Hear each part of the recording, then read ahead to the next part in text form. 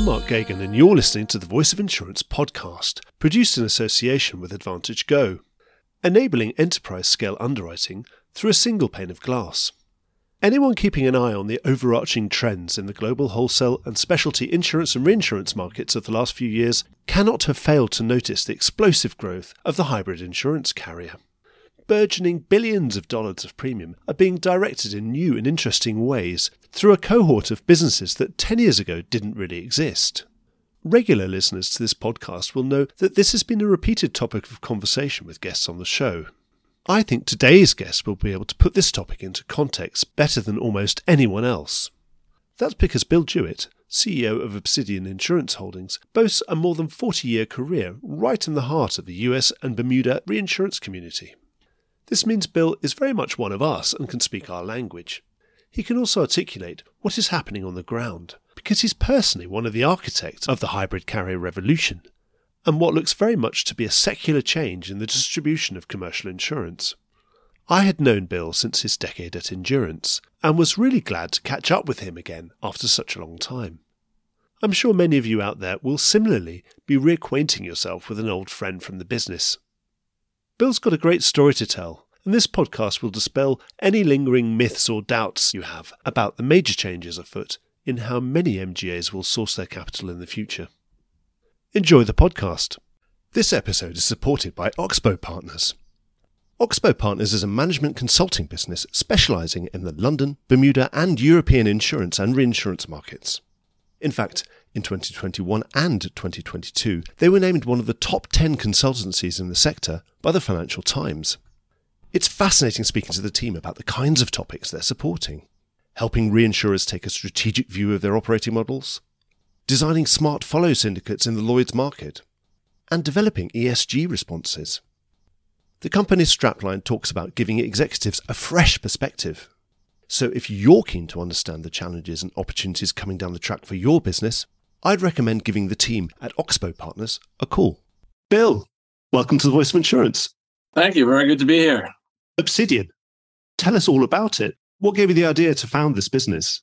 It was about 6 years ago, right around the time that Markel had purchased State National and Kliblu had been formed. Right when Kliblu was formed, that Spinnaker was getting some lift in the marketplace, and thinking what I wanted to do next, and came up with the idea of what I termed at the time a next generation fronting carrier, which we based on an underwriting foundation, searching for business, writing business that we thought was profitable and sustainable, and really designed as a purpose program carrier with full underwriting, actuarial, and service capabilities versus at the time a credit pass-through company where you were actually taking minimal or no risk and passing all the risk off to the reinsurance community.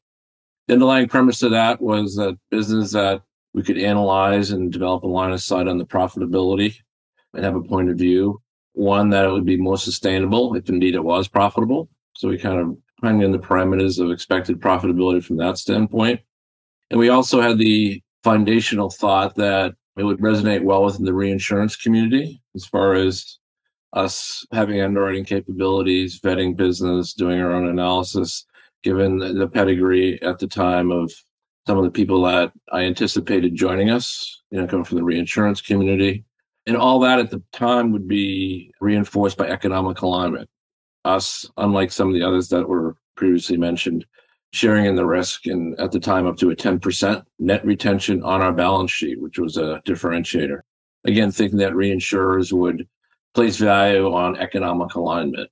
So at that point in time, we developed a business plan, reached out to AM Best and started that process, retained a mid-market investment bank at the time called Sandler O'Neill, which is now part of Piper Sandler, put together a formal business plan and began that process.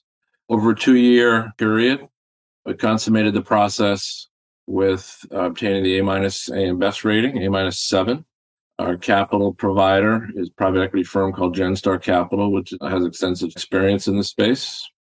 Bought a shell company in December of 19, admitted shell company. Got our final tranche of capital in April, 2.5 years ago. So we're coming on a third anniversary this coming April. Built out our surplus lines capabilities organically, And about a year ago, purchased another shell company. So right now we have full admitted capabilities, full surplus lines capabilities, staff of 26 individuals. Yeah. Most of that all being accomplished in the depths of a pandemic. So all started remotely. Oh, well done. Well done. What was it about that moment 5-6 years ago? Was there something about demand that you were seeing made you think you'd have a really good opportunity, a business that was really going to be able to grow? Yeah, it was really driven by the trends that I saw in the program space, the MGA space, both on a relative profitability basis to traditional carriers, rough and ready, about a 200 basis points overall differential, as well as the burgeoning growth in the space. Over the past, at that time, 7 years, you look back over 10 years, it's almost a threefold growth in the overall space, but also the share in which obviously fronting carriers, or hybrid fronting carriers, have of that entire space. So looking at the trends in the space and some of the carrier behavior and the whole paradigm around the expense continuum, could we do it more efficiently and effectively and provide full service capabilities in a very efficient and effective way to MGAs? Yeah. As well as being driven by the thought at the time that reinsurers see and write a significant amount of volatility risk, whether it's cat or large limit risk. And if a traditional carrier has a program and it's low volatility and it has good data and it's been profitable, again, it has low limits, why would they cede that off if you're a larger company? I mean, that's the company you want to retain. You want to get rid of the volatility and keep your sustainable and steady earnings. So there's a supply side of it, and there's also a demand side of it, because the reinsurers were really looking to get back into some of that.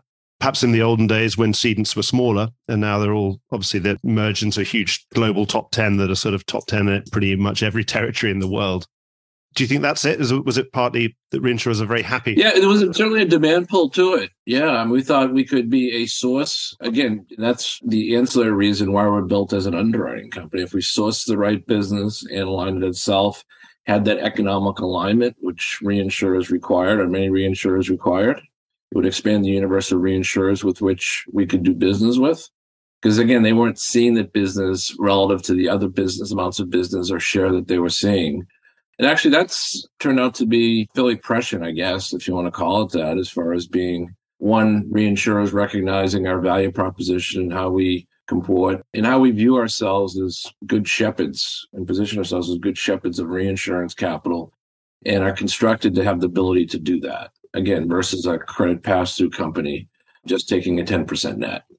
And is that really also you leveraging your own underwriting experience there as well, to know that if I was reinsuring this is what I'd be looking for? So you're building something that would chime with those people's demands. Yes, in the sense that most of my career as an underwriter's underwriter, I was analyzing portfolios of business vis-a-vis treaty reinsurance. And when we look at program business, those are portfolios, which we analyze on a portfolio basis, as well as on an individual risk basis. But we're effectively understanding the perspective of reinsurers, how that business is analyzed, understanding how to analyze portfolios of business, and knowing what it takes to do that, and the type of resources and top-tier individuals to join the team that can make that happen and do it in what I would consider the right way. That's certainly been helpful, and I think to a large degree a differentiator. And what sort of scale have you hit now? What sort of run rate GWP are you putting on the books at the moment? And what sort of headcount, to give us a rough idea of how many people are working with you now? Last year, we wrote a bit over $100 million of direct written premium, which is our first full year in operation. Under contract, we have, on an estimated premium basis, we have 16 contracts representing over $300 million of business. So we feel very good about that. We currently have 26 employees. By the end of the year, we'll have close to 30. Probably 29 or 30. I have 5 members, in addition to myself, of our leadership team, all who, from my perspective, are top-tier talent. Many from disparate backgrounds, disparate from the standpoint of who they worked for previously. So a lot of complementary and supplementary skill sets and institutional experiences. So feel pretty good about that also. Bill, you were probably quite an early mover, given the first part of this conversation. At that time, you were talking about a handful of competitors probably not doing what you were planning on doing. Now, of course, in that intervening time, this space has kind of exploded, but the market has grown massively at the same time. What is your idea of differentiating the Obsidian offering vis-a-vis some of the other competitors that are out there? Or I don't know if you see them as competitors, or you're all just facilitating and you're all playing the same space. But I suppose, actually, do you compete with each other or not really? I think we certainly do, in the sense of, we're all in different ways, perhaps, but in general competing for similar or the same businesses. Others have different preferences than ours, whether it's better or worse. People who are looking to start an MGA will come and talk to you, and they'll probably talk to some of the other people in the space, I presume.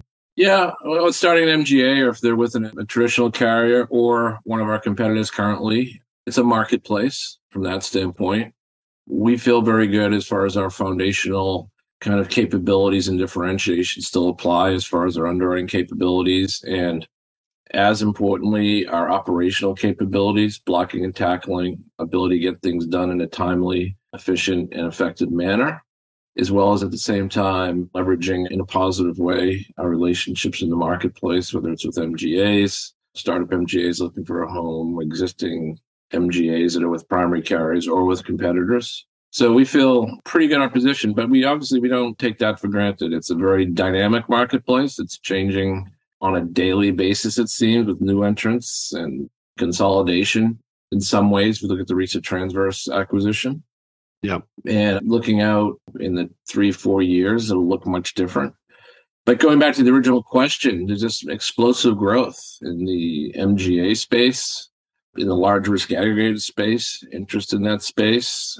So the wind certainly has been behind our sales as well as behind the sales of our competitors, but it is a competitive market. And we don't see an auction process developing in the market based on a differential basis points upon which decisions are made to select us or anyone else. But certainly there is competition, and I think there'll be increasing competition within the context of consolidation and again, a growing market. I suppose if I was starting an MGA and I was looking for a provider of your ilk, it's a big move to pick a provider because it's so fundamental to what you're doing. Presumably you want to have that really strong relationship and that relationship of trust. And if you already knew someone like you before, that would probably be a very helpful thing. So do you think relationships are still massively important in this kind of space? I certainly think so. And especially the last 3 years, a lot of this development in the space was in a pandemic environment. Now we're in a post-pandemic environment, for lack of a better term. So having relationships during that point in time, during the pandemic, and knowing people and having had familiarity with them, certainly for us, and I'm sure others in the space and in business, whenever you're in a startup, that certainly has helped. But as the world opens up, leveraging those relationships and utilizing them and forming new ones, it gets into the game a bit, right? Yeah. Your business model, ability to secure reinsurance, ability to provide the service and capabilities that, or do the blocking and tackling, so to speak, that needs to get things done. So you start with the relationship, new or existing, then you build upon it, and you get one chance to do it right the first time, right? Yeah. That's kind of what happens. So we're very conscious of that. One of the problems we've had, particularly when you have a market hardening like we've had in the last couple of years, and we had a bit of a shakeout in some of the MGAs, MGUs, where they'd lost their paper. Perhaps perfectly profitable MGA had lost paper just because of the carriers behind rearranging and re-strategizing and reprioritizing their books and moving in and out of different classes and territories, etc. Do you offer them something more permanent, much longer tenure, rather than this annual renewal process? Do you think that's one of the big attractions of moving in with a business like yours? It's not a contractual understanding, but it is an understanding. And I think one of the reasons that we've been successful in securing the opportunities we have is once they understand our strategy and our capabilities and our ability to get transactions secured in the reinsurance marketplace where we do business. And when we started taking that net position now, which everyone does, quote unquote, everyone, a lot of the new entrants do. And I think resonates with the clients and just the way we're built. But as you mentioned, it's a hard market. But as you well know, as well as anyone, the reinsurance market to a large degree is correlated with the reinsurance market. So having those, what I consider top tier or premier capabilities to place reinsurance with a broad panel of reinsurers in a difficult market, leveraging some of the capabilities we have, again, in a positive way, clients do see that as a differentiator. When a new potential opportunity comes across your desk, what are you really looking for in one of those potential new partners?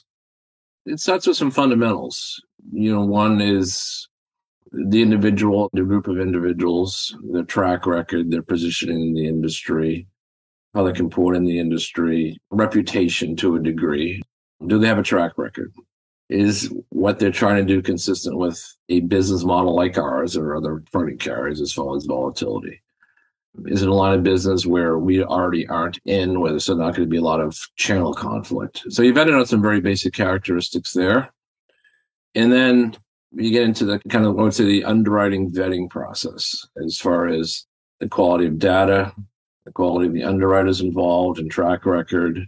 Do they have a track record with reinsurers? Or are they part of a larger company that they don't have access to the data? Having data is good, which does not necessarily preclude us from proceeding, but it sometimes makes procuring reinsurance more difficult. But we've been very successful in securing reinsurance, what we've brought to the market. And then again, there we go through a very rigorous in the sense of informational standpoint in a vetting process as far as their ability to manage the business from an operational perspective, discuss at length the TPA they like to use and want to use, and can they themselves get stuff done? Creating an MGA from scratch, so to speak, if that's what they're doing, even with a good team, can be very challenging, especially if you're doing it without accessing one of the platforms which exist, which are more plug and play from a operational administrative standpoint. So I want to make sure those capabilities are there that we hope would match ours. Do you have any kind of set ideas of what sort of classes of business you're interested in partnering with, or are you kind of agnostic? It sounds like you quite appreciate having the diversity and obviously the avoidance there of channel conflict. Or is there anything you would definitely rule out and say that that's just too specialist for us? We're not really a market for taking I would say, material amount of property cat risk onto our balance sheet, given our capital size, as well as the capital size of other people in the space, many in the space. So we can be part of a solution for property cat business on a pass-through basis or on a very managed basis, but we can't take a material amount of property cat tail risk or on a proportional basis without limitation, just given our size and business model. But other than that, we have preferences. We have not yet entered into the workers' comp space. We're very conservative there, which doesn't say we never will, but we're not actively seeking workers' comp opportunities for a variety of reasons. I wouldn't say agnostic, given that we do have preferences, but somewhat agnostic. If it's specialized, it's really driven by the quality of the opportunity, being meaningful in size from an expense standpoint, of being at least $10 million in line of sight in a relatively expeditious fashion. And the other way we think about it is opportunity cost. If we do a small transaction or one that may be considered relatively less attractive, is the one that's going to be much more significant out there to us and important to us in 3 to 6 months that show up on our doorstep or that we could secure, because we don't want to be in and out. We want a partner focused on long-term sustainable relationships. It's expensive to onboard and offboard. So we want to make sure that we're maximizing the opportunity set within the space of the line of business to the extent we can. Ideally, you want someone to stick around for a long time and you share the growth together. That's a partnership, right? It's not a marriage, but I guess it's a partnership. It's expensive, as you know, to onboard programs with a gestation period with reinsurance. On average, maybe it's 4 to 6 months, something like that. I have the number, but it takes time and effort and resources. And offboarding also is expensive. And these things, they just don't go away for us or attended to our MGA's considerations and concerns. And you lose a program or get off a program, you don't replace it the next day with a similar program. So there's a lag effect there. So we want to choose the right partner. I mean, again, that's another reason we're built as an underwriting company and a full service company, because it's very expensive and somewhat gnarly if you do pick the wrong partner, whether it's because of opportunity cost, because they really don't deliver a right business, or if they're unprofitable. It's a big investment in time and money in many ways. So we're very prudent, but we're also very careful that we're making the right decision, picking the right partner for the class of business or the geography. Obviously, in your business, you're going out and you're meeting new underwriters, entrepreneurial underwriters every day, and you're using your own skill to assess the opportunities that they've got and how profitable their business might be. Do you ever tempted then, if you see that these people might also need additional funding and equity funding or that kind of thing, to help incubate them more fully in that way, to say, well, why don't we actually buy part of, or at least a minority stake in these people, because we really want them to be our partner, but they need capital as well to set up their own operations. So one, do you ever get asked to do that? And two, would it ever appeal to you, or do you think that's making life too complicated for yourself? We're occasionally asked. To date, in the foreseeable future, today we have not done that. We've considered it. We do like the purity of our model and not making investments, in the sense that it makes us more non-aligned, whether it's real or perceived, open market player. So if we make an investment in MGA-X and another opportunity comes from MGA-Y, and we have an ownership in X, does that, if they're competing in the marketplace, is that perceived as a conflict, even with the proverbial wall in between, if there was one? And we really want to remain focused, and we'll remain focused on what we think we do best, which is be an underwriting company, securing reinsurance capital, secure alternative reinsurance capital. And really haven't seen the need to that. With that said, we'll consider opportunities that emerge, bespoke basis. We can certainly be helpful in the process as far as connectivity, if that's necessary or desirable from an MGA. But we've not, in the immediate future, plan on making any direct investments. And which is not to say that a business model which incorporates that will not be successful, and some do that, but it's not something that's in our scope right now. You were mentioning earlier about operational efficiency, and obviously it's one of the great advantages of having a new business with a clean slate, no legacy technology, building in an expense advantage and an operational efficiency advantage over incumbents. Of course, you've been at an incumbent as well, so you already know what you're up against. How much of an expense advantage do you think you've managed to build into your business, having been able to build it from a clean slate? Not having legacy systems, legacy people, for lack of a better term, legacy office infrastructure, and all the things that most companies have that have been around a while. It's unavoidable, and some companies manage better than others. Has, I think, been a significant advantage, especially from a technology standpoint. Not having to transition legacy technology, legacy people who utilize or develop and utilize the technology in different ways. So that's been a big advantage. And if you look at a traditional carrier, and I've worked at a couple, and you're a division writing program business, and that's your space in your world, or any division, doesn't have to be just program carrier division. You wake up and you're allocated 5%, 6% overhead expenses, or maybe it's 4, maybe it's more, but for a large diversified carrier, the margin or the fee structure in this business is 5, or 6 in a running carrier. So just do the math or the arithmetic there. It's a pretty compelling story that our need to be efficient and the need for, I think, long-term for the larger carriers, traditional carriers who are in the space, want to be in the program space, to crush expenses, looking at the business that way. Because the way ourselves and others are designed, I think most others, a pretty efficient way to transfer risk and access reinsurance capital. I presume you're using all the latest technology that you can get your hands on. Do you ever see yourself as a sort of a technology-focused business? Dare I say it, even in InsurTech, that kind of business? A key to success for all insurance companies, and you can go broader than insurance company, is going to be the efficient and effective application of technology, right? So in some ways, we're all technology companies.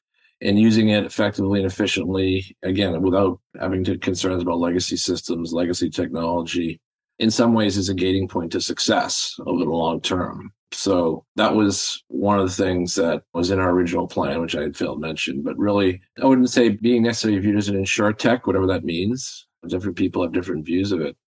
But certainly being tech-enabled, tech progressive, and tech-driven, but using that not necessarily as a unique, game-changing distribution play, or even from a AI analysis perspective, which is the keywords, obviously, of many of the insurtechs. We use AI, et cetera, sure. But it's really just to enable us to block and tackle and underwrite and make decisions in a much more effective and efficient way. I'm sure the core of your business model is connecting that underwriting talent to reinsurance capital, which is going to be traditional reinsurance capital. You did mention alternative capital, and it's one of the opportunities that you might have to use that connectivity and create that ability to connect in alternative capital to rely on your expertise and also the fact that your own retention and your own sort of having skin in the game. I mean, how much of the business is now alternative capital? And do you think it's going to be a larger part of the business going forward? Because to date, it does seem to have been more traditional reinsurance. On a ceded basis, it's relatively modest. We do some. and what I'd say true alternative capital versus single cell vehicles of Bermuda and things of that nature, which we also utilize, but true alt capital that aren't really tied to an insurance balance sheet. Yeah. But when I look at fundamentally who we are within the environment, as we talked about earlier, being rapidly changing, evolving, et cetera, our business is accessing and securing opportunities with program carriers, MGAs, in an efficient way, and then identifying and then making sure they're doing business in the way that's consistent with how I think it should be done and going to be profitable. And then accessing as much capital as possible and the right capital to kind of optimize their economics also, vis-a-vis ceding commission, less fee, and looking at that within the context of making sure it's structured properly, whether it's traditional, non-traditional, or alt capital, and making sure it's sustainable. So there's other kind of decision-making criteria in there. But that's really the crux of it, accessing the business, getting the opportunity, analyzing, and then looking at the panel of capital that wants to support it, whether it be traditional or the alt capital, and then consummating the transaction, taking into account some of the other things I mentioned. And in given the trends in the business, the growth in the MGA space and the growth in the alt cap space in these different vehicles that have been emerging over the past few years, and what we see in the marketplace, and some of them we do business with, we see that trend continuing. You expect alt capital participation to be growing and to be growing meaningfully as a share? I think so. Do I say that with high degree of certainty? Is it a function of what is now a fairly difficult reinsurance market, though I think somewhat responsible, versus other harder markets? Yeah, I do see their share growing. I see their importance growing. Not with a high degree of certainty, but I think they're going to become much more meaningful players. Some of your peers that I've probably had on the show are looking to expand outside the US or began the process of expanding outside the US. Is that something in your playbook that you might want to do? Our core expertise is in the US, and the market is so robust right now, and there's a significant amount of thorough opportunities that we're seeing. But it's something that we've thought about and will continue to think about as we continue to build the company. But we have no immediate plans to be outside the US. Now, given how rapidly things are evolving, that could change fairly quickly, potentially opportunistically or otherwise. But at this stage, we're doing what we've originally set out to do and still building the US platform and fairly rapidly. But we'll see. It's a constantly changing environment. Part of our value proposition and part of our success will be adapting to that environment and moving quick and being able to make quick decisions, especially when we're competing in the overall market against companies which are much larger from a capital standpoint and just from a total employee standpoint. So you're quite nimble, you're still quite small, and you can move pretty quickly if you need to. We have to be. It's a speedboat around the big cruise ships, right? And given our size, but not nimble and smart and shrewd and sly and get stuff done in the right way. That's not a good space to be. You're an entrepreneur. You've built this business yourself. When I talk to someone who's a business founder and leader, I always ask them this question. What sort of vision do you have for the business? There are different types of entrepreneurs. Some are the sort of people who want to build a business that is a legacy that they can hand on to their grandchildren, that kind of metaphorically has their name above the door and has their DNA sort of in it and their own vision in it to create something new. And others are more, I just wanted to prove I could do it. And at some point, I've proved the concept, I've made it work, and then I'll move on to something else. What sort of entrepreneur are you? Do you have an exit plan for the business, for example? Well, as you know, we're private equity owned, and so that's not forever. They're all private equity firms. They buy, they sell, or they roll. But I would say, when I started, it was really to seeing the opportunity and building something.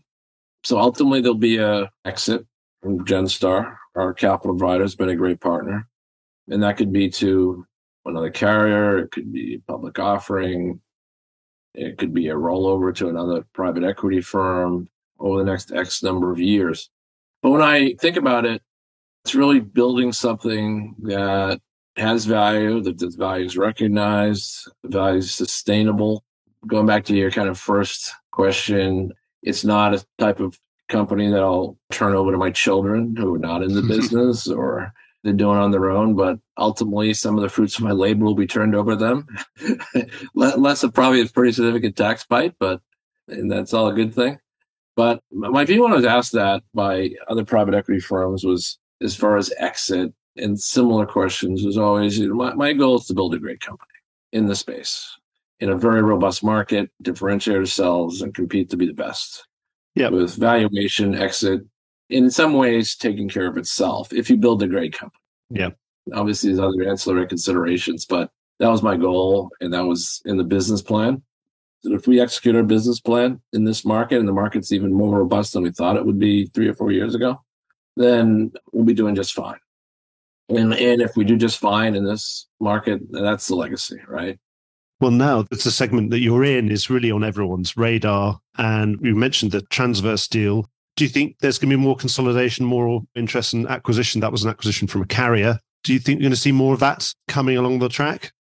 I think over time, in most businesses, it's a very fertile time and new entrants are attracted. And then you see consolidation, whether it's the auto industry in the 20s, where they had dozens, if not hundreds of auto manufacturers. I don't know if that's the right analogy, but yeah, there'll be consolidation. If it continues to be profitable, there'll be new entrants through acquisition, through consolidation. So I do see over time consolidation, and maybe 1 or 2 companies currently in the space consolidate others. So I do think it'll be a very fluid, organic process and happen, maybe starting with Transverse, a fairly fluid process. Yeah. So we'll end up with a sort of General Motors, Ford, and Chrysler of your space. It's kind of interesting. I would say there'll be larger players. Yeah. I mean, companies like, hopefully ours and others in this space will get larger, and it'll be interesting to look out if one had a looking glass who were the top in the class 5 years from now or 3 years from now. It's going to be very interesting. But at the same time, this is a very entrepreneurial industry, insurance and reinsurance, and certainly the MGA space, distribution space is changing. So it'll be interesting to see how even companies are defined, right? Can you be able to define companies as fronting carriers only doing program business? I don't know. It'll be very interesting. Well, it certainly will, Bill. I just want to thank you for coming on the show. I've come to the end of all my questions. Looks like you're in the middle of a very, very exciting journey, and it's going pretty fast. So hopefully we'll get you to check in and come back on the show at some point in the future to give us an update. But until then, good luck with the journey. And thank you so much for spending the time to tell us all about Obsidian. Thank you so much. Thank you. And it's been a pleasure and great seeing you again. Well, I hope you enjoyed today's episode. If you did, don't forget to subscribe or leave a like or a review or recommendation on whatever podcast platform you used to access this program. These really help get the word out. Before we go, just a quick reminder that advertising slots are available here and in other places in the Voice of Insurance podcasts. Podcasting is the fastest growing medium and attracts a high quality audience of key decision makers. It's also an intimate medium where you, the listener, are right in the room with me and the interview subjects. Needless to say, that means it's a great way of getting your message out directly to an audience because you know you've got their full attention. It's also very cost effective. So get in touch with Mark at thevoiceofinsurance.com to find out how you could be speaking directly to the industry. The Voice of Insurance podcast is produced in association with Advantage Go, enabling enterprise-scale underwriting through a single pane of glass. Voice of Insurance is produced by me, Mark Gagan. Music was written by Anna Gagan and produced by Carlos Gagan. Check out more podcasts and written comment pieces at www.thevoiceofinsurance.com.